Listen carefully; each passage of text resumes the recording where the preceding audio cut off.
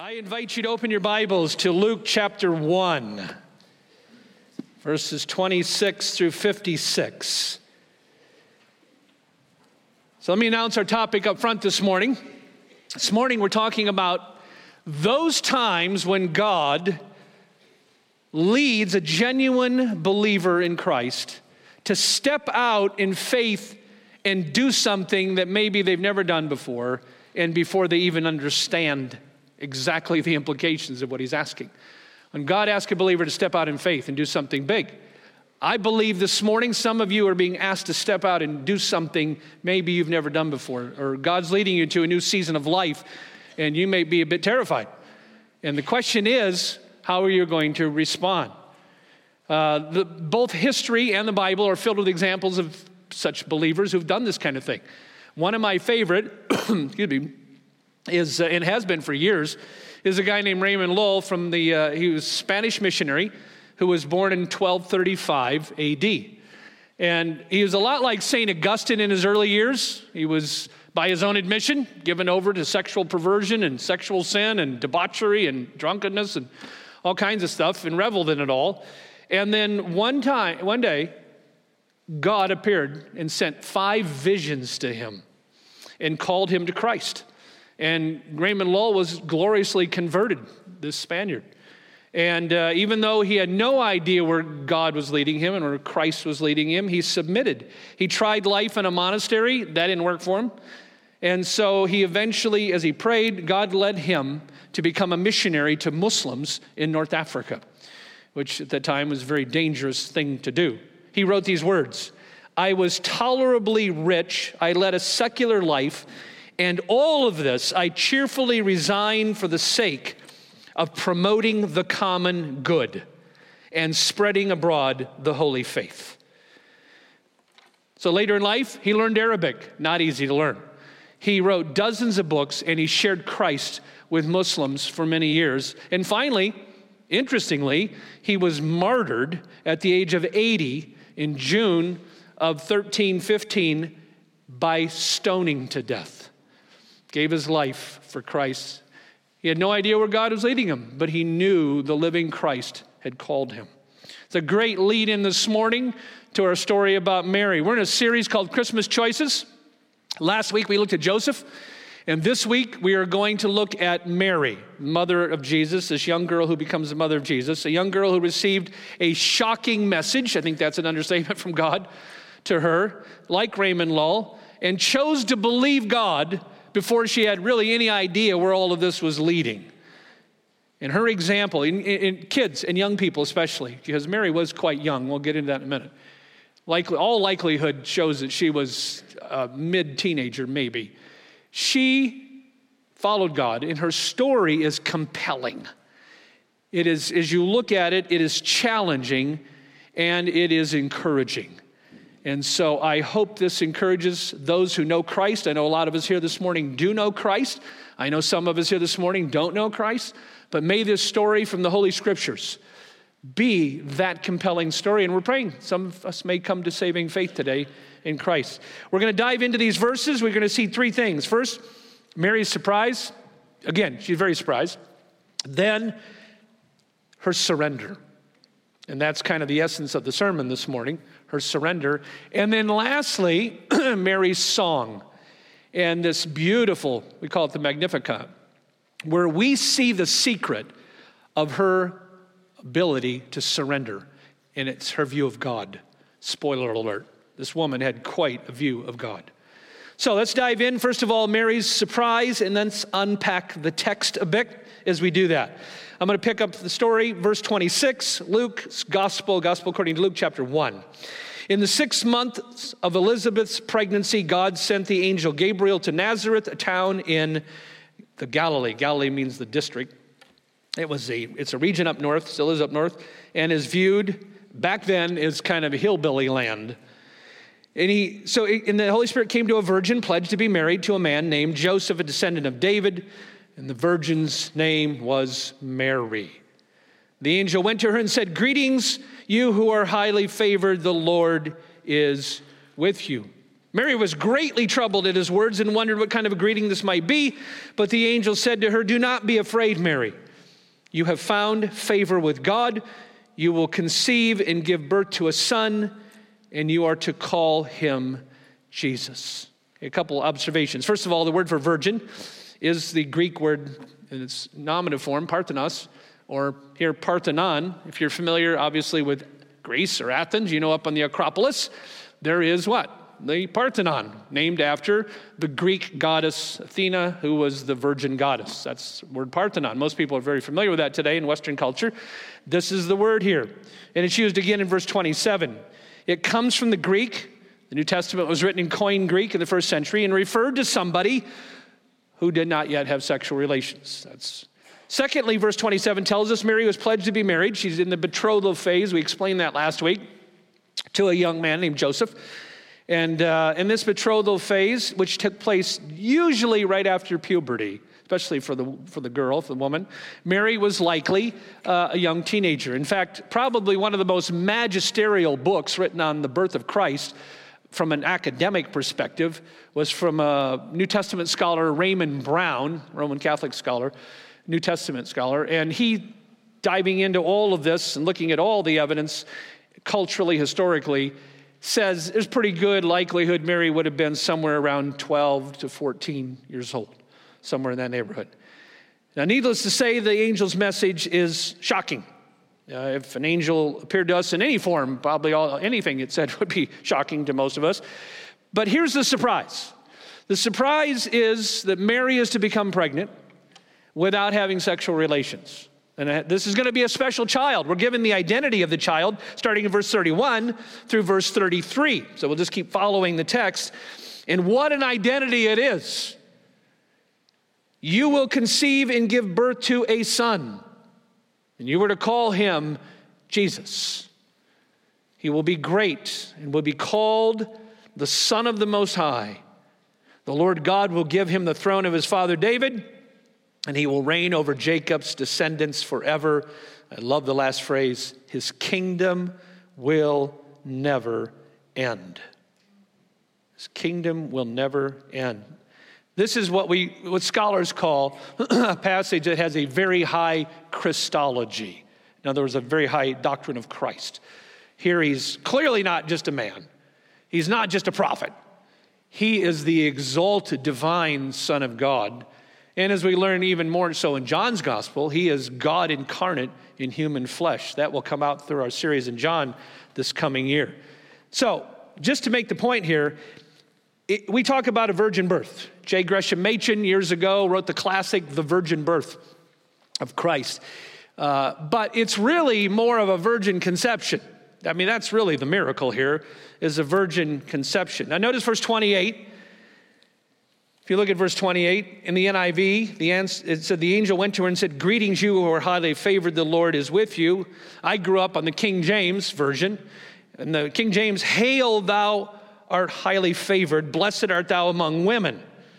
And based on this verse, interestingly, on December 8th, 1854, Pope Pius IX declared that Mary was conceived without sin. Not that Jesus was without sin, but that Mary was conceived without sin. Problem is, the Bible doesn't teach that. That was invented. Mary was a sinful person. There's nothing in the Bible that indicates she's any different than the rest of us. But having said that, Protestants too quickly, I think, toss out a lot of this and don't honor her. She's to be blessed. It says right in the Magnificat, she will be called blessed. And so I think, even as a Protestant, and I'm Protestant through and through, that the title, the Blessed Virgin Mary, is a very honoring title and is not a bad title. And that Protestants are too quickly just ready to throw everything out. And because we recoil sometimes at the Mariology, inappropriate high Mariology of the Catholic Church. But Mary is to be blessed. And we're going to even see more of that as we go on. As far as Mary herself, we're talking about a simple peasant girl from backwards, rural, gritty, nitty-gritty village in ancient Palestine. We were in Nazareth this last year in May. Nazareth today is a large Arab Muslim city. It's the largest Arab Muslim city inside the state of Israel, not in the Palestinian territories. So inside the state of Israel is almost predominantly Muslim today. But Mary likely did not have formal education like a boy would. She was likely illiterate, most obviously very poor, and would have been viewed by virtually anyone else from Israel as a hillbilly. In other words, she qualified as a nobody in almost every sense of the word. A nobody from a nothing village in the middle of nowhere. And yet, that is who God chose as the human mother of his son. The greatest news in Israel proclaimed to one of the humblest nobodies imaginable. And it's a great illustration that God often, not always, but often, in the biblical record, bypasses the talented, the wealthy and famous, and instead often, even like with David, picking David as the next king of Israel, often goes for and uses the ordinary, the mundane, and the nobodies of the world. Paul mentions that in 1 Corinthians. The question is why? And we're never given a verse like exactly why, but there are strong indications in the Bible. Number one, nobodies are they're often available. They don't have a lot going on. And so God can, a lot of the rest of us are busy, and nobodies often aren't. Secondly, they're less prone to brag and steal the limelight from God, quite honestly. And thirdly, they provide an arena for God to display his glory. Now, that doesn't mean that every nobody is a God-centered person. That's not the point. The point is that God often goes this direction first and foremost because he gains glory in whatever he does, and he deems that he often will gain more glory by using somebody like this. Now, next we come to the essence of this, and that's Mary's surrender. Verses 35 through verse 45. I'm going to read verse 35 through 38. So, by the way, Mary asked this question, and it's not a question of unbelief in verse 34. It's a question of just biological wondering. Mary asked the angel, how's this going to be? I'm a virgin. So that's not a statement of unbelief, and we know that because she is blessed for her faith here very shortly. So verse 35 to 38, the angel answered, the Holy Spirit is going to come on you, and the power of the Most High will overshadow you. So the Holy One to be born will be called the Son of God. By the way, just an observation, in verse 35, all three members of the Trinity are mentioned there. All three members of the Trinity are mentioned in verse 35. Scholars have pointed that out. You got the Father is mentioned, the Most High, you got the Holy Spirit mentioned, and the Son of God is mentioned. You already have early on in one of the gospel narratives, Trinitarian theology starting to come out explicitly. So Mary knew what would happen. She didn't know exactly how it would happen. Verse 37, for no word from God will ever fail. In verse 36, she's told that her relative Elizabeth is going to have a child. This was John the Baptist. She who is said to be unable to conceive is in her sixth month. No word of God will fail. And then verse 38 is the key.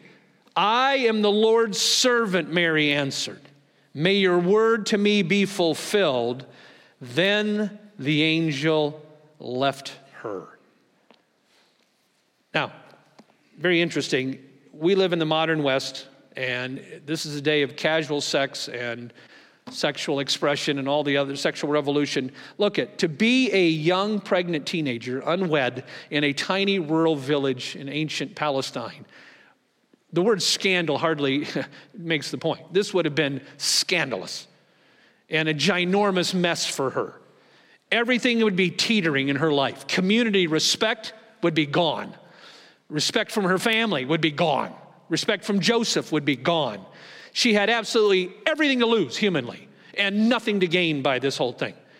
And yet she says, okay, whatever you have said.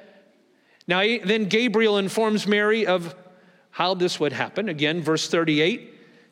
When Mary says, I'm going to be the Lord's servant, may your word be fulfilled, the angel then left her. The angel explained. And verse 38, ladies and gentlemen, young people, I believe is really the key to this next section, because her surrender is pivotal. She, here's the phrase I want to use, took God at his word.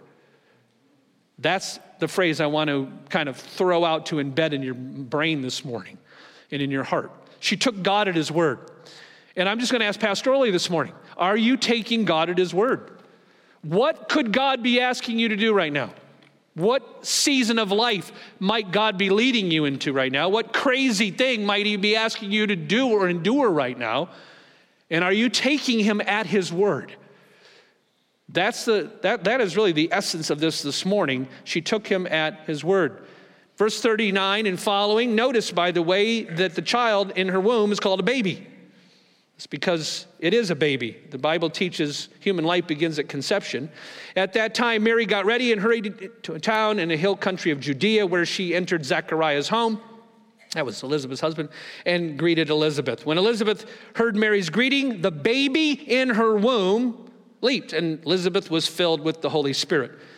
In a loud voice, she exclaimed, "Blessed are you among women," speaking of Mary, "and blessed is the child you will bear."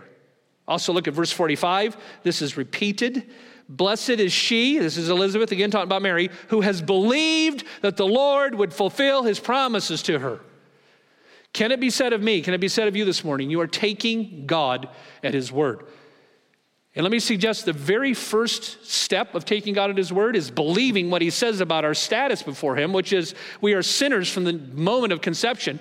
We're sinners by birth, by nature, by choice, and we need to be saved. The whole gospel story is about the fact that we're sinners who need a Savior, and that the only way that can happen is by repenting and trusting in Christ as our Lord and Savior. That's the gospel story. That's the plan of salvation.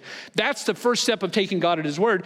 If you have done that, then God, throughout our lives, leads us into different seasons. Sometimes seasons of blessing, sometimes seasons of loss, sometimes seasons of, what's this? Don't have any idea. Are you taking God this morning? I'm asking you quietly at his word. Young people, are you taking God at his word? Seniors, are you taking God at his word? Kids, wherever he might be leading, whatever crazy thing he might be asking of you through his word, are you taking him at his word? That's key. Now, what's so sobering here, and this never an accident in Scripture, where two things are put back to back to show a contrast, is Mary's response to that of Zechariah's response. Some of you know this, some of you do not. But it's worth showing and reminding ourselves. So if you back up to verse 11 in the Gospel of Luke, Zechariah, and Mary's related to his wife Elizabeth. Zechariah is the opposite of Mary. He lives in Jerusalem. Jerusalem would have been seen as urban and sophisticated compared to Nazareth. He is highly educated. He is a priest. And he of all people should have known his Hebrew Bible and believed God. And early in chapter 1, the angel Gabriel appears to Zechariah to announce a message from God for him. So Mary gets a message, Zechariah gets a message, but his response is very different, and he is disciplined by God. Why? He didn't take God at his word. Verse 11 to 14. Then the angel of the Lord appeared to him standing at the right side of the altar of incense. When Zechariah saw him, Gabriel, by the way, Gabriel is only one of the few angels in the Bible named. Michael's name, Gabriel's name, Lucifer name, but most of the angels in the Bible are not named. He was startled and was gripped with fear. Interesting, in the Bible, Apostle John had the same experience. When an angel appeared to him, he was fearful. Mary was fearful. Zechariah is fearful. That's one of the first responses of any human being in the Bible who's encountering an angel, is they fear, and then they often hear, don't fear. But the angel said to him, "Do not be afraid, Zechariah. Your prayer has been heard." So this is a righteous man. "Your wife Elizabeth will bear you a son. You're to call him John." This is John the Baptist's parents. "He will be a joy and a delight to you, and many will rejoice because of his birth." And yet, drop down to verses 18 to 20. Zechariah, young people, please hear this. Zechariah hesitated to believe what God had said. Adults, kids, he did not take God at his word. Even though this is a man who was a priest, he loved the Lord, he clearly is a righteous man. For some reason, he hesitated. Here, verse 18, Zechariah asked the angel, "How can I be sure of this?" This is a different kind of question than Mary asked. This is a doubting of the word of God. And we know that because the divine text tells us here. "I'm an old man, my wife is well along in years." He didn't believe what God had told him. The angel said, "I am Gabriel. I stand in the presence of God, and I have been sent to speak to you and tell you this good news. And now you will be silent and not able to speak until the day this happens, because why? Because you did not believe my words, which will come true at their appointed time." What's the lesson? Hear it carefully. Taking God at his word is a big deal to God. And so it should be a big deal to us, especially when he's leading us somewhere. Clearly through Scripture, clearly through wise counsel, clearly through prayer and fasting. He's opening up a new door or a new chapter of life. It could be a season of blessing. It could be a season of grieving. It could be a season of loss. It could be a season of moving, a season of financial adjustment or changes to our health or whatever. But he's clearly moving us in a direction. And the question is, are we going to take him at his word? Are we going to believe his promises? And the lesson here is God expects his people. He expects me to take him at his word. And taking him at his word is a big deal to him. And the lesson here is not an accident. These two stories are back to back. That brings us to Mary's song. And here is, this is where we see why she responded the way she did. I said she probably did not have a formal education, but this woman, this young girl, she knew the Scriptures. And that comes out clearly. Her view of God is massive. She had a huge view of a sovereign God. So as we come to this narrative, the real story of her ability to surrender so completely comes out. It's called, historically, the Magnificat. That comes from the Latin Vulgate translation, and it comes simply from verse 46, where it says that my soul magnifies the Lord. So in Latin, Magnificat, it's her song. One of two songs in Luke, and it's a magnificent song. And what does it reveal? It reveals a gutsy, brave, courageous young teenager who trusted God and took him at his word. And I love that the Holy Spirit put this in here because the theology that comes out of this is absolutely incredible and an encouragement. So I'm going to read it in its entirety, verses 46 down through it ends in 55, and then I'll close with verse 56. But here is the song of Mary, her Magnificat. And Mary said, my soul magnifies or glorifies the Lord, and my spirit rejoices in God, my Savior. Just as I read this, keep thinking, what does Mary believe about her God? For he has been mindful of the humble state of his servant. From now on, all generations will call me blessed. That's why even as a Protestant, I believe it's appropriate to call her the Blessed Virgin Mary. I mean, she is a blessed young lady here. Because she took God at his word. For the Mighty One has done great things for me. Holy is his name. His mercy extends to those who fear him from generation to generation. He has performed mighty deeds with his arm. He has scattered those who are proud in their inmost thoughts. He has brought down rulers from their thrones, but has lifted up the humble. He has filled the hungry with good things, but has sent the rich away empty. He has helped his servant Israel, remembering to be merciful to Abraham and his descendants forever, just as he promised our ancestors. Mary stayed with Elizabeth for about 3 months and then returned home. Ladies and gentlemen, young people, the real story of Mary's surrender here is in her view of who God is. And that should fire up young people. That should fire up teenagers and kids. Talk about a rock-solid teenager with her head on straight who knew the Bible. You look at these verses, like verse 47. She rejoices in God and realizes, even at a young age, he's the only real source for joy. How many could avoid shipwrecking their lives if they grasped that in their teenage years? Verse 49 and 50. Mary rejoices in God for his might and his mercy. Verses 52 to 55, she expresses faith in a God who is in charge of history and sovereign over the deed. I love verse 52, who brings rulers down. This woman knew the Hebrew Bible. She knew the redemptive story. She knew history. And it's all the more powerful, by the way, when you consider that her words could easily have been seen as critical of the reigning King Herod, who had no compunction to kill people very quickly. And yet she said, bottom line is this. This is not a story about Mary, really. And it's not even really a story about Mary's faith. You know what this is a story about? This is a story about Mary's God and her faith in the biblical God. And Mary's surrender to God is no surprise when you understand her view of God. And it's one reason why theology is so important. Theology gets a bad name. I hear people go, I don't like theology. Look, It's simply two Greek words. Theos, God. Logos, which you can translate many different ways. Reason, logic, study of. Word. It's the study of God. And let us be clear. There is nothing more important in this life than an accurate knowledge of who God is. Second only is the knowledge of who we are, that we're sinners who need a Savior. But your doctrine of God, your view of God, your worldview, your understanding of who God is or is not affects absolutely everything in your life and in my life. It affects our finances, our sex life, our parenting, our vocation, our recreation, how we view our health, and our everything. Absolutely everything is impacted by how I understand who God is and respond to it.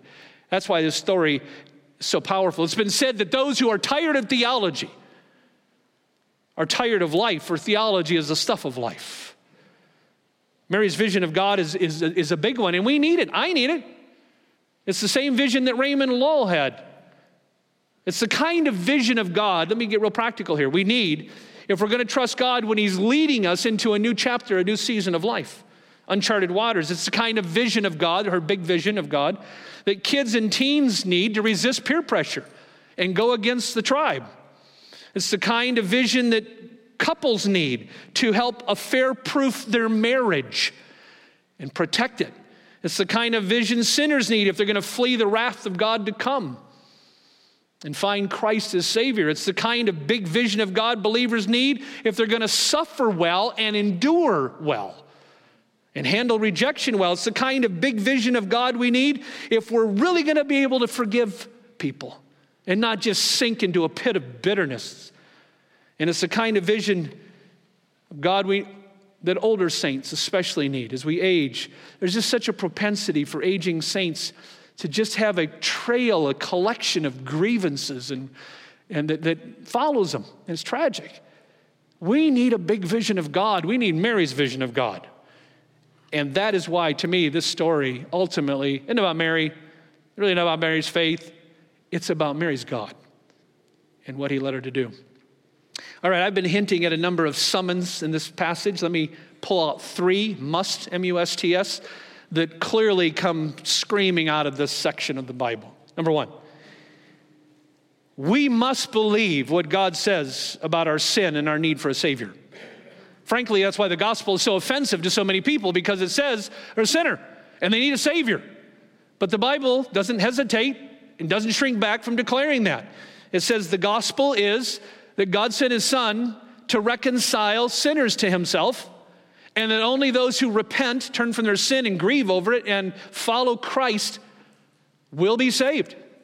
Paul said it very clearly in Romans 10:9, a verse we love to quote. If you will confess with your mouth Jesus is Lord and believe in your heart God raised him from the dead, what? You will be saved.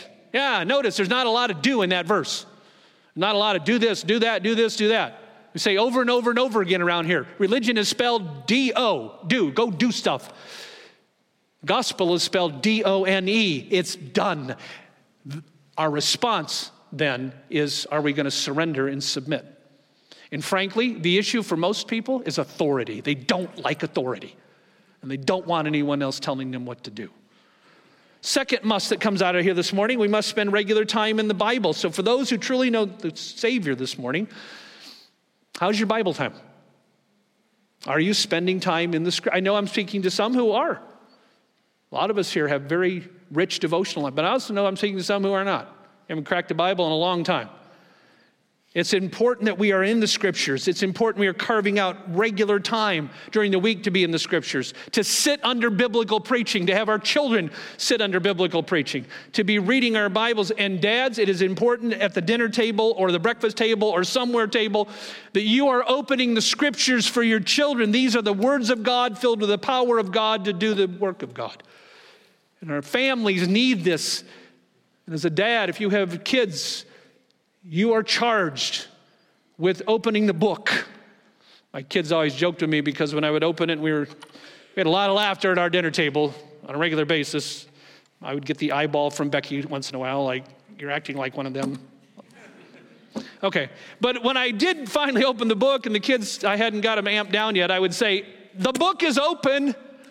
And to this day, my adult children sometimes smile and joke with me like, the book's open, Dad. I said, I know. That was my phrase, because when we open the book, we need to listen. And if you are a dad, and if you have kids at home, make sure you are the priest for your family. You are shepherding your family. You are reading the scriptures and teaching your kids their need to read the scriptures. It is tragic how many professing, I use that word carefully, Christians hardly spend any time in the Bible. Years ago, Charles Spurgeon, who pastored the largest church on planet Earth 150 years ago in London, he preached a sermon in 1857 on the Bible. And he has a phrase in that sermon that's just one of Charlie's more pointed phrases. And it was this: as he was challenging his flock of 6,000 to make sure they were reading their Bibles, he said, quote, "There is enough dust on some of your Bibles to write the word damnation with your fingers." Wow. Say it, Chuck. Have you opened your Bible? Are you in your Bible? Third must and final must here this morning. Once again, we must believe and obey God's word. What separates Mary and Zechariah, they both knew God. Zechariah was a priest. He seems to be a very righteous man, but for some reason, he hesitated. And Mary believed and obeyed. And the question this morning is, if you claim to know Christ as Savior, are you taking God at his word? Are you obeying him? Are you following him without whining and complaining and murmuring and hesitating and dragging your feet into the next chapter of life he's opening? For some of you, it may be a dream that he's finally opened up, or a new chapter of life. He may be calling some of you to the mission field. Who knows? He may be calling you to a season of blessing. He may be calling you to a season of suffering. Are you ready to follow God and take him at his word? 1 John 2:4 speaks to me as every bit as much speaks to you. Whoever claims to know Christ but does not keep his commands is a liar. Now here, I want to end on a very encouraging note, because as I was reading Oswald Chambers this week, I've been reading his utmost for the highest, my highest for his utmost this year. This week, December 14th, I came across a reminder, it was really encouraging, that peace is the promised outcome of those who take God at his word in obedience. And it was just, I'm going to read the quote here. God's mark of approval whenever you obey him is peace. Peace. He sends an immeasurable, deep peace. Not a natural peace as the world gives. There is a superficial peace the world gives, but the peace of Jesus. One of my favorite verses in the Bible, I go back to it over and over again over the decades. Psalm 119. Psalm 119, 165. Great peace have those who love your law, and nothing can make them stumble. And I ask you this morning, how's your peace quotient? If you claim to know Jesus, would you say you're peaceful? Do you have the peace of Christ? Not peace with God, that's vertical, the peace of God. That's horizontal. Do you have the peace of God ruling? And so I close with this wonderful promise. Psalm 84:11. I love this. No good thing does God withhold from those whose walk is upright. No good thing does God withhold from those whose walk is upright. That is God's promise. Holy Father, thank you for the story of Mary. Father, it will be a delight someday to meet this woman on the new earth and get to know the human mother of Jesus. We thank you for her life. We thank you for her faith, and we thank you for her view of who you are. We thank you for the Blessed Virgin Mary. Sinful, born like the rest of us, sinful, but a woman who trusted in the Messiah, gave birth to the Messiah, mothered the Messiah, had to watch her son die and rise from the dead. We give you thanks for her this morning in the gospel. In Jesus' name, amen.